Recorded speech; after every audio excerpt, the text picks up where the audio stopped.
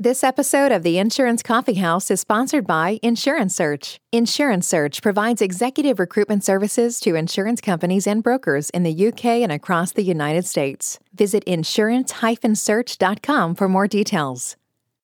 The Insurance Coffee House, the place where you get to meet and learn from some of the most successful insurance business leaders from across the world. Hosted by Nick Hoadley, CEO of Insurance Search.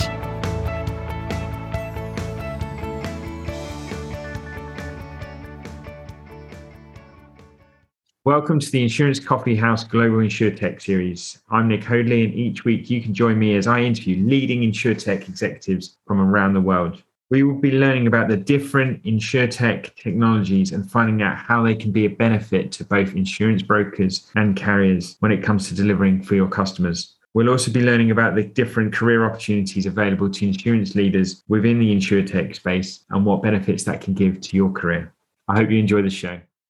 Today, I am joined by John Tallarida, who is the Executive Vice President and Board Member at Heffernan Insurance Brokers. John heads up the wholesale brokerage there, and he's also the CEO of Costera Brokers here in the UK. Welcome to the show, John. It's great to have you on today. I know you're in the UK today as opposed to sunny California. How are you getting on? I'm doing well, Nick. I get over here a good part of the year, probably half my year right now is spent over here. And it's always difficult to leave the weather in California, which is generally better. But although this last trip, it was equal, which was surprising. But now it's good. It's always one of my favorite places to be. So. Yeah, it's a fantastic. I mean, the insurance market, obviously, in London is a fantastic place to be. We can't give you the weather, but, you know, you can't have it sunny every day. It would be boring, although I'm sure that's not the case in California over there. So, John, would you mind by sort of introducing yourself, sharing with our listeners a bit more about your career, your journey, particularly at Heffernan, and then also some of the work you're doing there at Costera? Absolutely. So I've been in the business. I came out of school and went right to Chubb underwriting for 3 years. And I was lucky enough to get in a unit there that did all lines of insurance for financial institutions it was called the Department of Financial Institutions. And I do think that was one of my greatest advantages early on, was learning how to underwrite multi-lines, D&O, property casualty and all that, workers' comp, everything. And then after 3 years there, I had the itch for broking. Although everyone I worked with at Chubb told me I'd be a broker someday, I was still in denial and then finally figured it out. So I went to A&A, which has long since been acquired by Aon. I was there for 2 years as a broker. And no offense to your listeners that work for big firms, but I realized that wasn't for me, the kind of bureaucracy involved there. So went back to my roots, back to California where I grew up. This was all happening in the Midwest where I went to school. And I went back to California and interviewed with a bunch of firms. And I found this quirky hippie dude that owned a small firm of 18 people in Walnut Creek, California. And that was Mike Heffernan. And at the time, I was a 19th employee, and I think we're about 800,000 of revenue. And I joined him in April 91. And that was in April. Well, this month, actually, I think it's any day now I celebrate my 31st anniversary with Mike. Incredible. And talk me through then the change during that time at the brokerage for some of our UK listeners who might not be so aware of Heffernan. What's been the change over that period of time? Yeah, well, whenever you scale a company like that, and it's different, I guess it's a little different than the way scaling companies happens today, because a lot of it's very rapid and it's generally through roll-ups and 3 or 4, 5 or 10 or whatever companies coming together. For us, it was very gradual for the first couple of years. It was primarily organic growth. I mean, really, we were primarily organic growth company up until about 6 years ago when we started to really look actively at M&A. So my whole background has been bringing young people on, mentoring them up, mentoring up your colleagues, very collaborative environment where you can't possibly get along unless everybody's getting at it together, because it's impossible to be organic growth really as a company without a very strong collaborative culture. So that's all I've really known. I mean, the first 8 years of the company, we grew no less than 25% every single year. And after that, it was funny, as that slowed down, we thought that was just so weird, but that is what happens. And you learn to adjust to that. But it was interesting to start with such a small company and feel so close to it. And the worry that comes with as you grow it. I remember when we passed 50 people, I thought, we're going to ruin this firm. Well, now we're 540, and I think we still have a very strong culture. I'm sure it doesn't permeate all the way across the enterprise like it used to, but I'd still say it's very, very sticky within the company. But it has been, it's one of the things it's one of those things I look back on, and I've enjoyed every day I've had my job. I've had 3 of them. This one I like the most, but it's been fun to be through that. And I feel like I'm really lucky to have experienced it that way. It sounds like a great journey. Really, really incredible story, really starting out with just a team of 19 people over there and bringing the business to where you are today. What are the plans for the firm? What growth plans are there? Are there any geographic regions that you're looking to expand further into? How are the next couple of years looking for you? Well, Heffernan as a retail broker is one of the few firms in the US that's over 100 million that's still independent. So, and we know all of our peers really well throughout the US. It's easy to know because there are not many of them left. But so for us, we're predominantly West Coast. We have a decent amount of our revenue that's in the Midwest and the East. From a retail footprint standpoint, we have expanded into the East, and we're looking to do a little more of that as well as the Southwest. I mean, we're actively looking at ways to expand the footprint. We're also actively bolting on to some of the offices we have in place. Like, for example, Southern California, I think there's a lot of headroom there for additional growth. Northern California is in fairly good shape, but we have offices in Arizona. We're in St. Louis. We're in Seattle. We're in Portland, Philadelphia. And so we try to be opportunistic about it. It's got to be, the first question we ask with any deal is it a cultural fit for us? And the metrics are important, but really are these people we want to do business with? And once we get past that, then you just figure out if the numbers work. And usually it's I'd say it has to be a two-way street. We have people, we'll do some deals where they may not have gotten the maximum money they could get, but they want to sustain the culture of their company, just like we want to do the same. So that tends to marry up really well. So from an expansion standpoint, we also have an MGA in the US. They're located in Northern California. They're looking for expansion opportunities as well. And then obviously we have the operation here, which is effective. It's a wholesale broker in Lloyd's. So I guess you could say we changed our geographic footprint, but that was a little more, I'd say 50% strategic and 50% passion on my part. So. Awesome. And for our listeners, we do have a podcast later on this week with Nick from Costero. But John, would you mind sharing with our listeners a little bit more about how that opportunity came around and what you're looking to build there at Costero here in London? Yeah, sure. I got lucky enough to be in the right bar in New York in 1992, and I met a couple of London brokers and and I had been accessing Lloyd's through my prior employer through US wholesalers, and realized that I could go direct, which was kind of an eye opener. And the access, having that capital on more of a direct basis as a retailer, to me was a bit of a game changer. I think it's something that most retailers in the US, I'd say for your UK listeners that trade with North America, I'm not saying get rid of your American wholesaler. However, retailers in the US who have a direct relationship with Lloyd, it's a real eye opener for them. And I don't think I'm very confident most retailers do not really appreciate the overall long-term benefits of the London capital. So in any event, I've always had an appreciation for it. I've had a few buddies in the market I've tried to take a shot at getting something off the ground with. For whatever reason, it didn't work. We had a gentleman we traded with, Nick Merle, that you'll be with next week. And Nick was at JLT, did some direct business with us on the property side. And we had conversations with Nick about would he be interested in doing this. And we pulled out a 400,000 pound book. I mean, it wasn't much, brought him out of JLT. Did the one-person umbrella under a buddy of mine's firm, 19 months to get all the authorizations through Lloyd's, through the banking, through the FCA. Absolutely painful and grueling, huge barrier for entry, but we got through. And then once that was established, started looking for M&A opportunities and have since acquired 2 firms. So it's been a good journey. I won't spoil what Nick's going to tell you, but we've had a really good time doing it. It's been 4 years on. And effectively to me, it's reminiscent of starting with Heffernan again back in the day, although I'm a touch older, but that is kind of the DNA of our company. We were really not good at sitting still.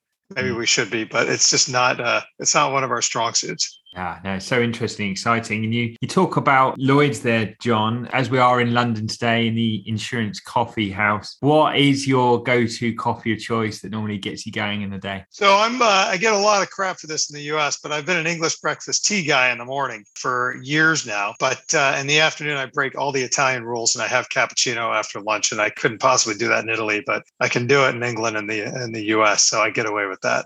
You're breaking all the rules there, John. Yeah, I am. English tea in the morning, cappuccino in the afternoon. That is a rebellious streak in you, surely. Exactly. Great stuff, John. John, if I can kick us off by asking you a little bit more about your career. So how did you break into your first C-suite position, presumably at Heffernan? And how did you find that transition from your previous role, which may well have been more client-facing, or it might have been more of a technical role? Right.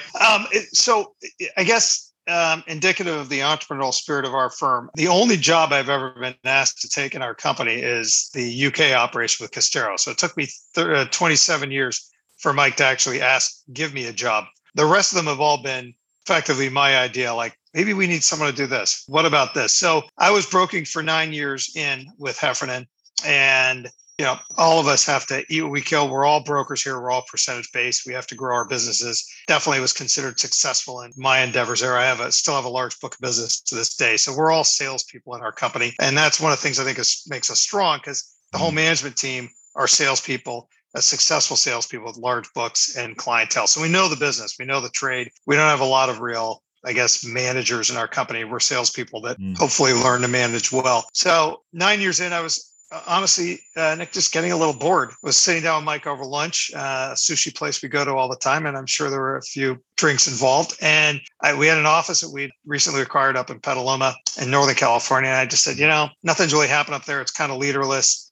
What do you think about me taking a shot to seeing if I can work at sales management? And knowing that the sales managers I worked with in the past, I thought were, we'll just say, subpar. So I thought I look back and I think that's kind of audacious, that the job I think most people are really poor at. I just thought, sure, how hard could it be? Yeah. So in any event, I jumped in there. That was I think we had about 600,000 of commercial revenue there when I went up.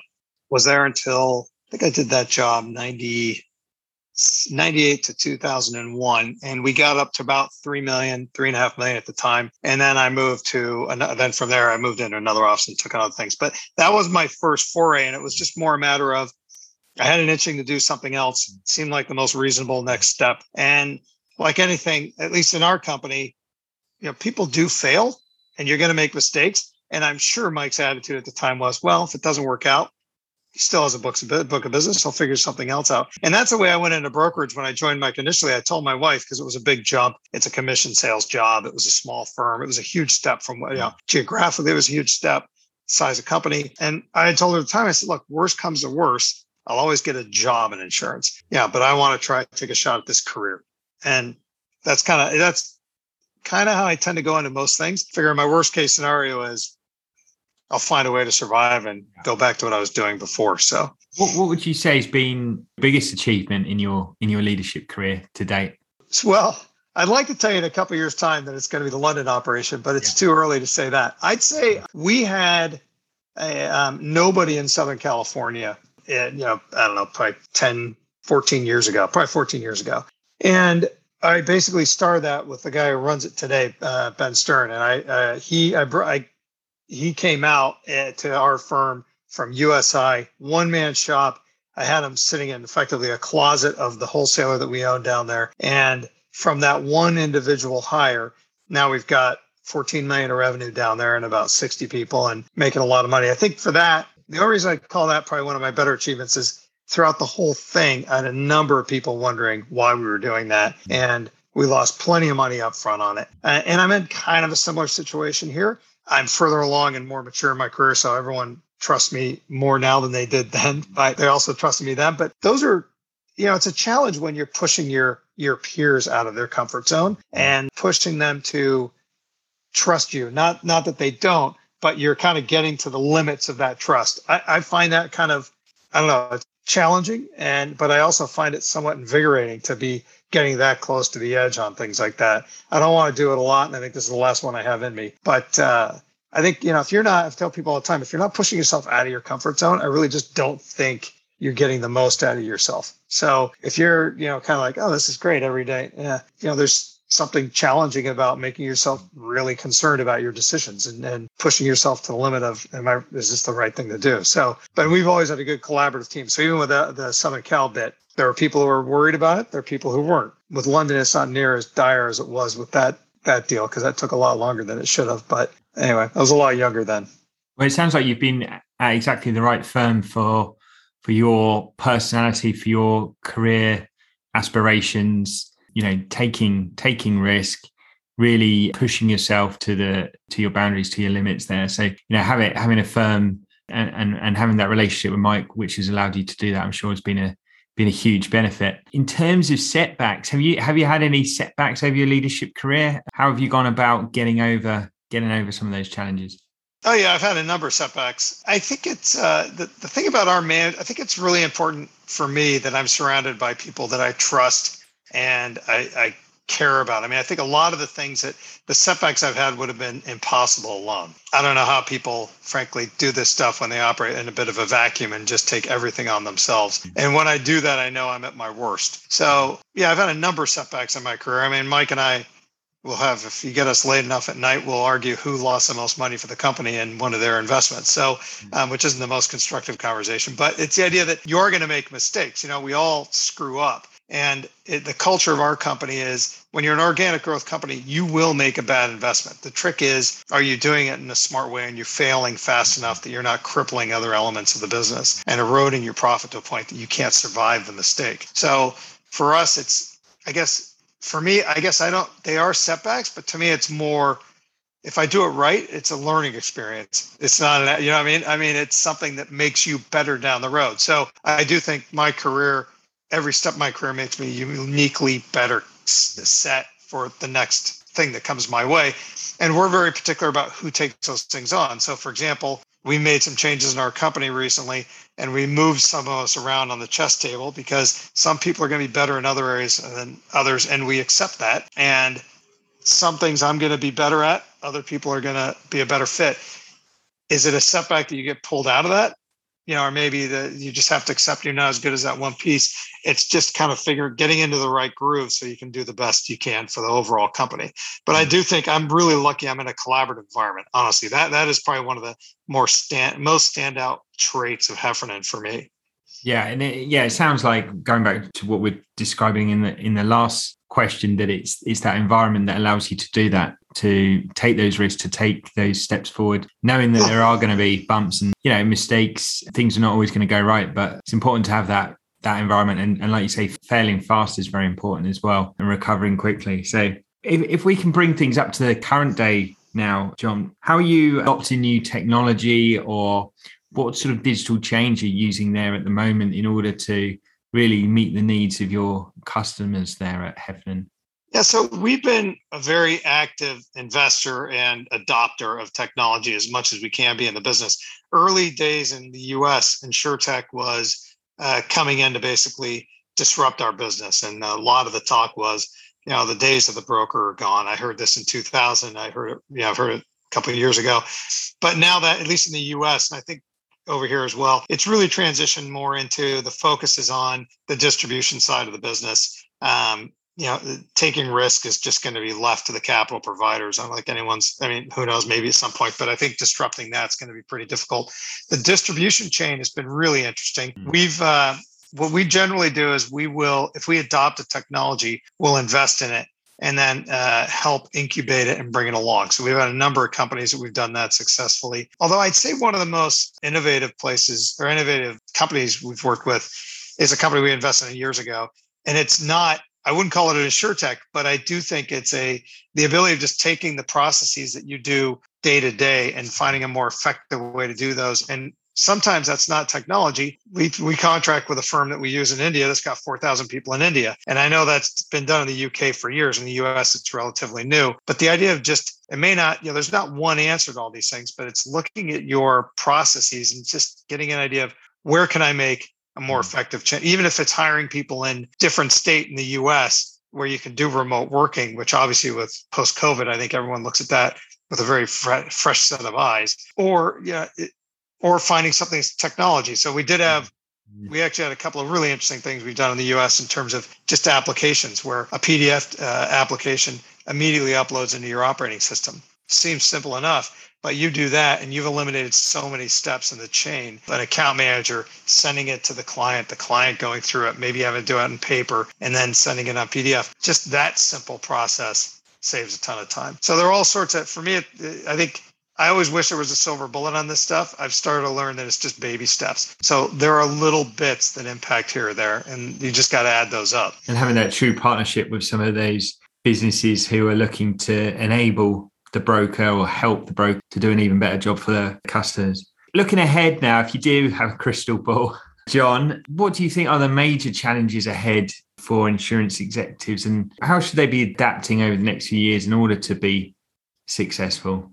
I think one of the biggest challenges is the huge amount of capital in the business that can be used to overpay for people, overpromise, overpay for firms. I do think selfishly, I think the kind of aggregation in the business I think that's a challenge, because I think it's great for the people that cash out. I don't think it's good in the long run for the business. The carriers being squeezed the way they are on their profits. They don't invest the way they used to in talent. I mean, when I came into the business, Chubb had a huge AIG, trying to think of who else had these huge training programs, and there are hundreds of people coming into the business. That doesn't happen anymore in the US. So the broker chain is not as, I'd say, educated and technical as it used to be. And even in the UK, I've seen that compared to 20 years ago, the underwriters and the brokers and the technological expertise that was there. So I do think the amount of capital, I'd say this is probably the wrong way to say it, but I think it's made us a little lazy, because it's just so easy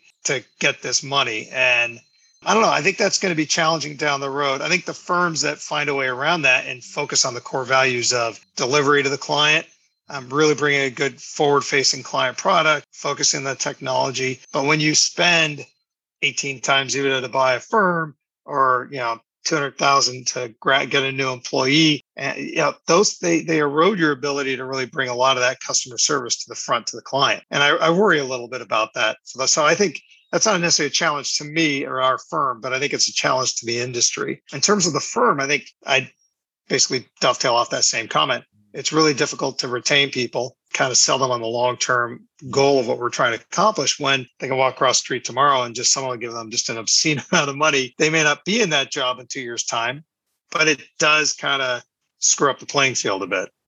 Yeah, I think it's difficult for the industry as a whole. Do you think that coming through the COVID pandemic, that there would be a lot leaner businesses, a lot more companies looking to really extract value from money from everything? But it seems to be even more and more capital in the market and bigger pockets just to go out and buy things.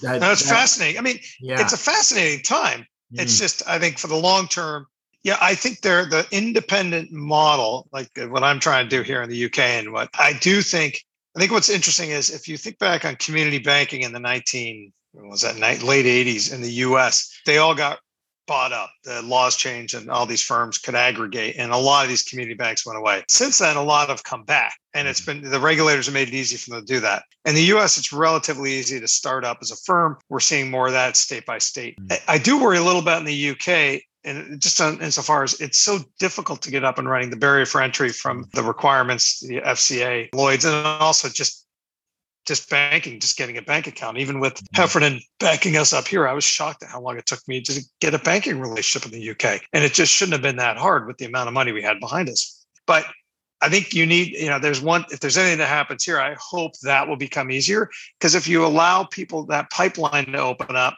where people can kind of come back in and be entrepreneurial in the market, that it doesn't matter how much capital's out there, that capital will just flow to those new firms and help those guys grow. But that's important to the business. If you allow this just constant aggregation, that is, for the long term, I think, I don't like to see it in capital providers, and I'm not sure I really like seeing it in distribution. Yeah, I'll see. It'll be interesting to see whether the markets correct themselves over the years, or whether we keep going in the same direction. John, thank you so much for that. That really, really great insight there. Brings us also nicely on now to our espresso round, where our questions, they're short, sharp, and straight to the point. So we're not in Italy at the moment. I know you do like your cappuccino in the afternoon, but are you ready for the espresso round? Let's try it. Let's give it a go. The espresso round. John, what are the characteristics about Heffernan which make it such a great place to work at? It's a very flexible company. It's a very forgiving company, and it's a very driven company. And what opportunities do you provide there for high-performing insurance professionals or leaders who want to progress their careers to that next level? What are the opportunities that you provide for those people? I think we provide the opportunities they want. And I know that sounds a little like out of a book, but an insurance book. But the idea that We let people create the careers they want in our company, and the access they have to the talent in the company is what I think our job is to facilitate that success. I've always thought my job is to keep really good people and facilitate their growth, but it's not to manage them. It's not to tell them how to do the job. It's to get that raw talent in and then allow them to have access. I mean, one thing about our firm that's different than a lot, if they want to talk to a senior broker in our company, they will absolutely make time for them. And that does not happen in most firms. And they're never going to hear, oh, I don't have time for you. And if they did, me or Mike or Brian or Liz or any of our senior team would come down on that so hard because that's just not the company we are. So you have access to, you basically have all the help you need. It's just, are you tapping into it? And what are your goals? Mm-hmm.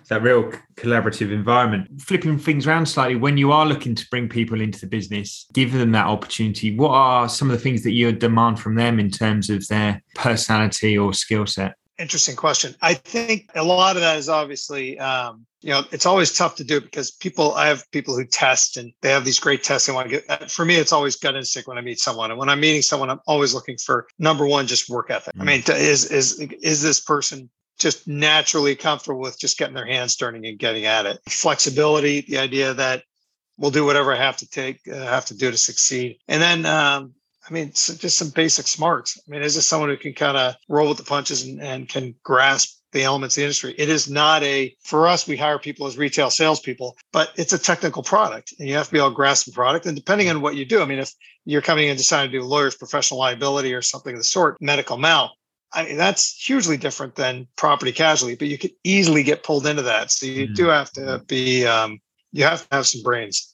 Yeah, you have to be very, very dynamic and also, smart, like you say. In terms of the largest challenge you face when recruiting, when bringing people into the organization, what can some of the largest challenges be with recruitment, or what can some of the biggest frustrations be when trying to attract talent to the business?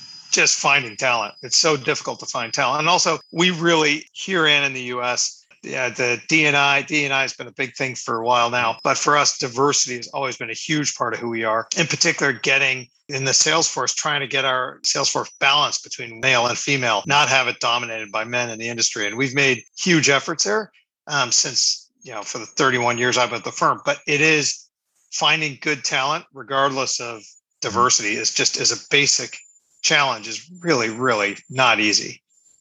Yeah, I'm very hopeful over the next few years that with the advent of insurtech and with the way that the insurance industry has responded to the pandemic, the numbers the way the businesses have been performing over this time, I'm hoping that it's going to attract a lot more people into the industry. And people generally, when people find out about the industry and start working in the industry, they don't leave, or they find it as this secret hidden gem that they never knew about, right? They're not taught at college or university to be an insurance broker, an agent, but actually, to be a doctor, a lawyer, or an accountant. So I think, and I really do hope that that's going to open things up for more talent to come into the industry, because we certainly need it from a succession point of view.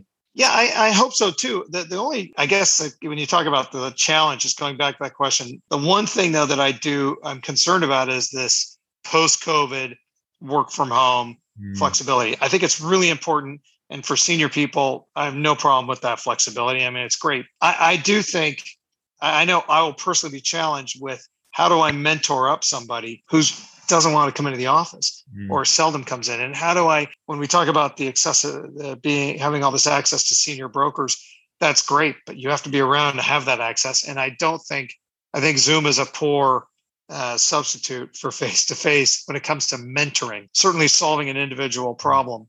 But when you think, when I think back to my career, the numerous lunches and cocktails and nights out, trips, and just getting to know people and really picking brains and having all that quality time, I think it's going to be difficult to do if the next generation of workforce comes up with this idea that, why do I need to go to the office? Yeah, absolutely. All of that informal networking, all that informal learning, almost training, on the job, picking someone's brains over a beer in the bar afterwards, is just great. It's a great learning ground. And if you're on Zoom and you have to schedule 15 minutes in, 30 minutes into someone's diary, that's just not going to happen, right? So, and if you've never done that, it's one of those things, like if you haven't experienced it, you don't know the value of it. And that's what I worry about with the younger kids coming into the business. I mean, I remember the first time I went to Lloyd's, and I was in Leadenhall having beers, and I saw 20 different brokers, and you can't. There's no substitution for that. No, it's not. Absolutely.